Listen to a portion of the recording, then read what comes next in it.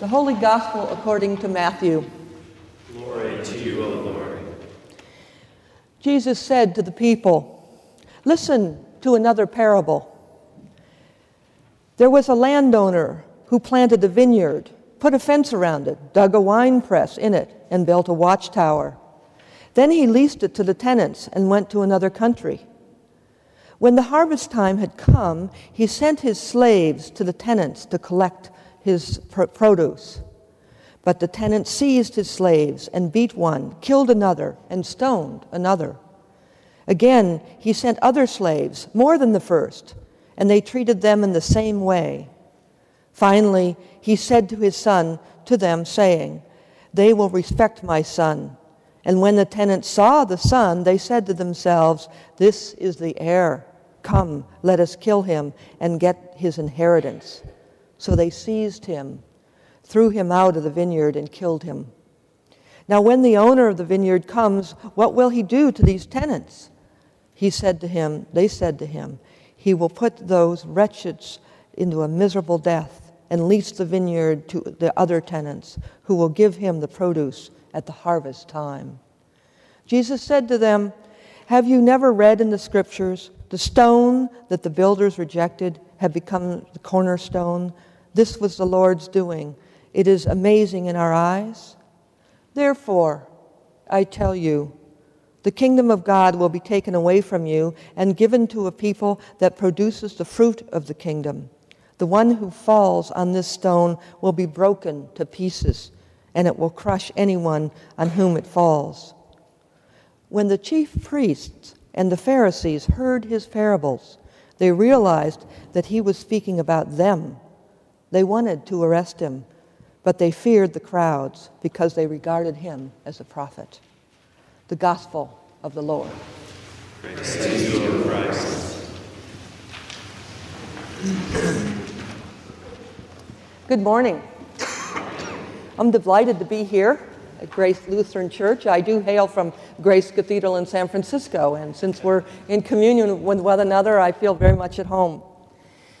These lessons in the Scripture today really sit right on the cornerstone, no pun intended, of a very huge issue that even affects us to this day.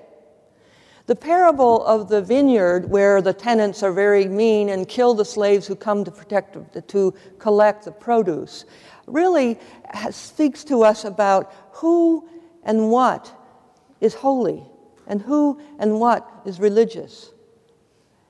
Our message today, the very stumbling block which Jesus refers to that becomes the cornerstone, has a lot to do about the rules and the laws. Even Paul in Philippians today talks about him. Here he is, blameless. He's a Pharisee. He's from the son of Benjamin, the family of Benjamin. He has all the credentials. And he's a very righteous man. Why? Because he's followed all the rules. And he has this sense that he is absolutely blameless until he meets the Christed one on the road to Damascus. Then he learns and has a whole nother life.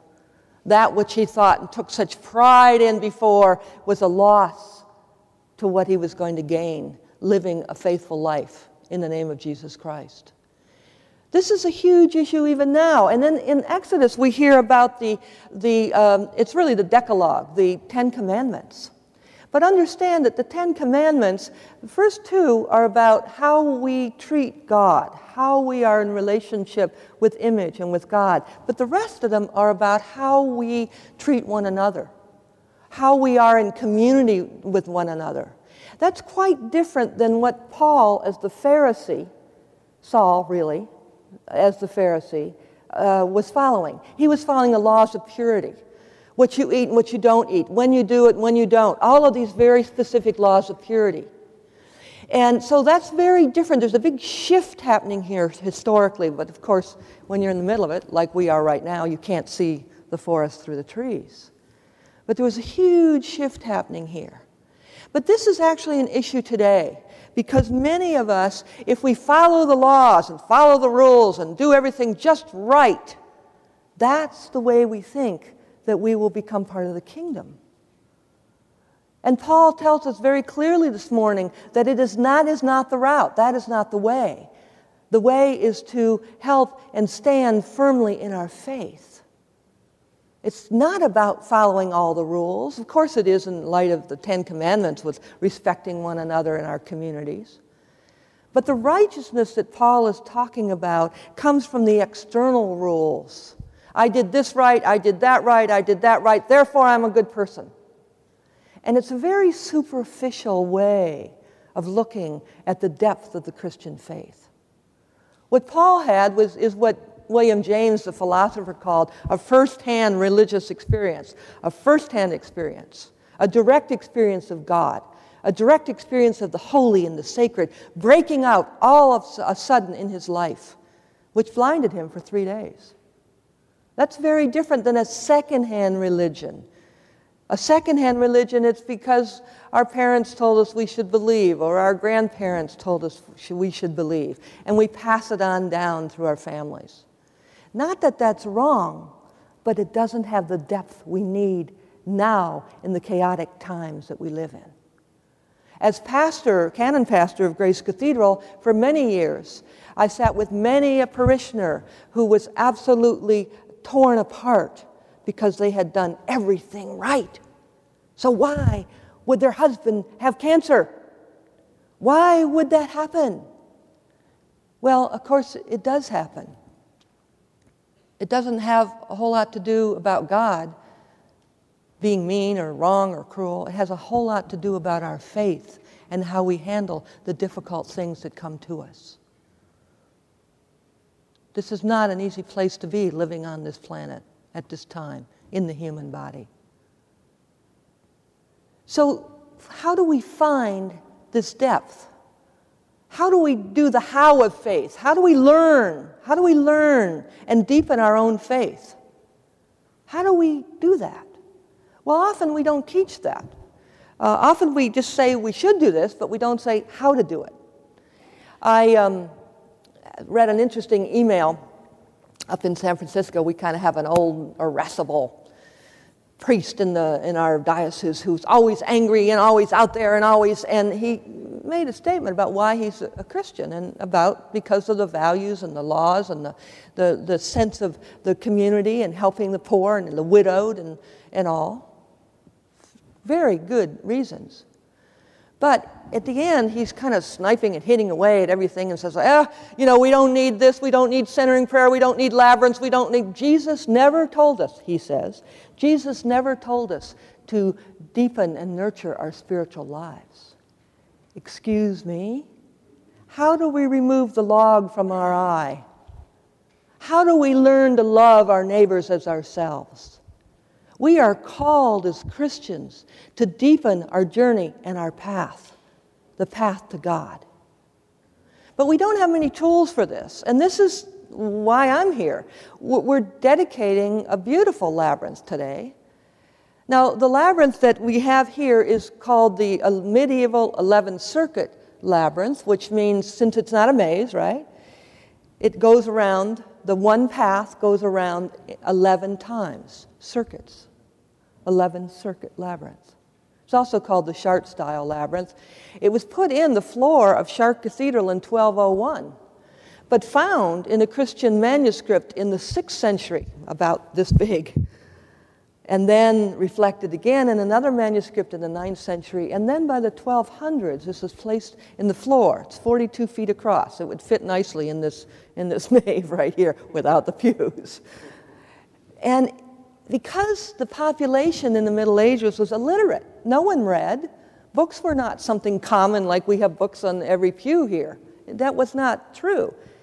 The way they taught people the Christian stories was to be able to have it, first of all, in the murals along the church, in the stories in the stained glass windows of the Good Samaritan and Mary Magdalene and all of the different stories to be able to teach people who couldn't read. Well, the labyrinth was placed in the floor of Chartres Cathedral as a pathway, as a journey, as a metaphor for the journey to God. The path is narrow. It certainly isn't straight. It's in a very circuitous path that leads you to center. Well, what happens, because you're doing a spiritual exercise, and you know that. You know it because you cross a certain threshold and you're into the labyrinth, that the mind is able to be quiet enough, because you know where you're going. It's not a maze.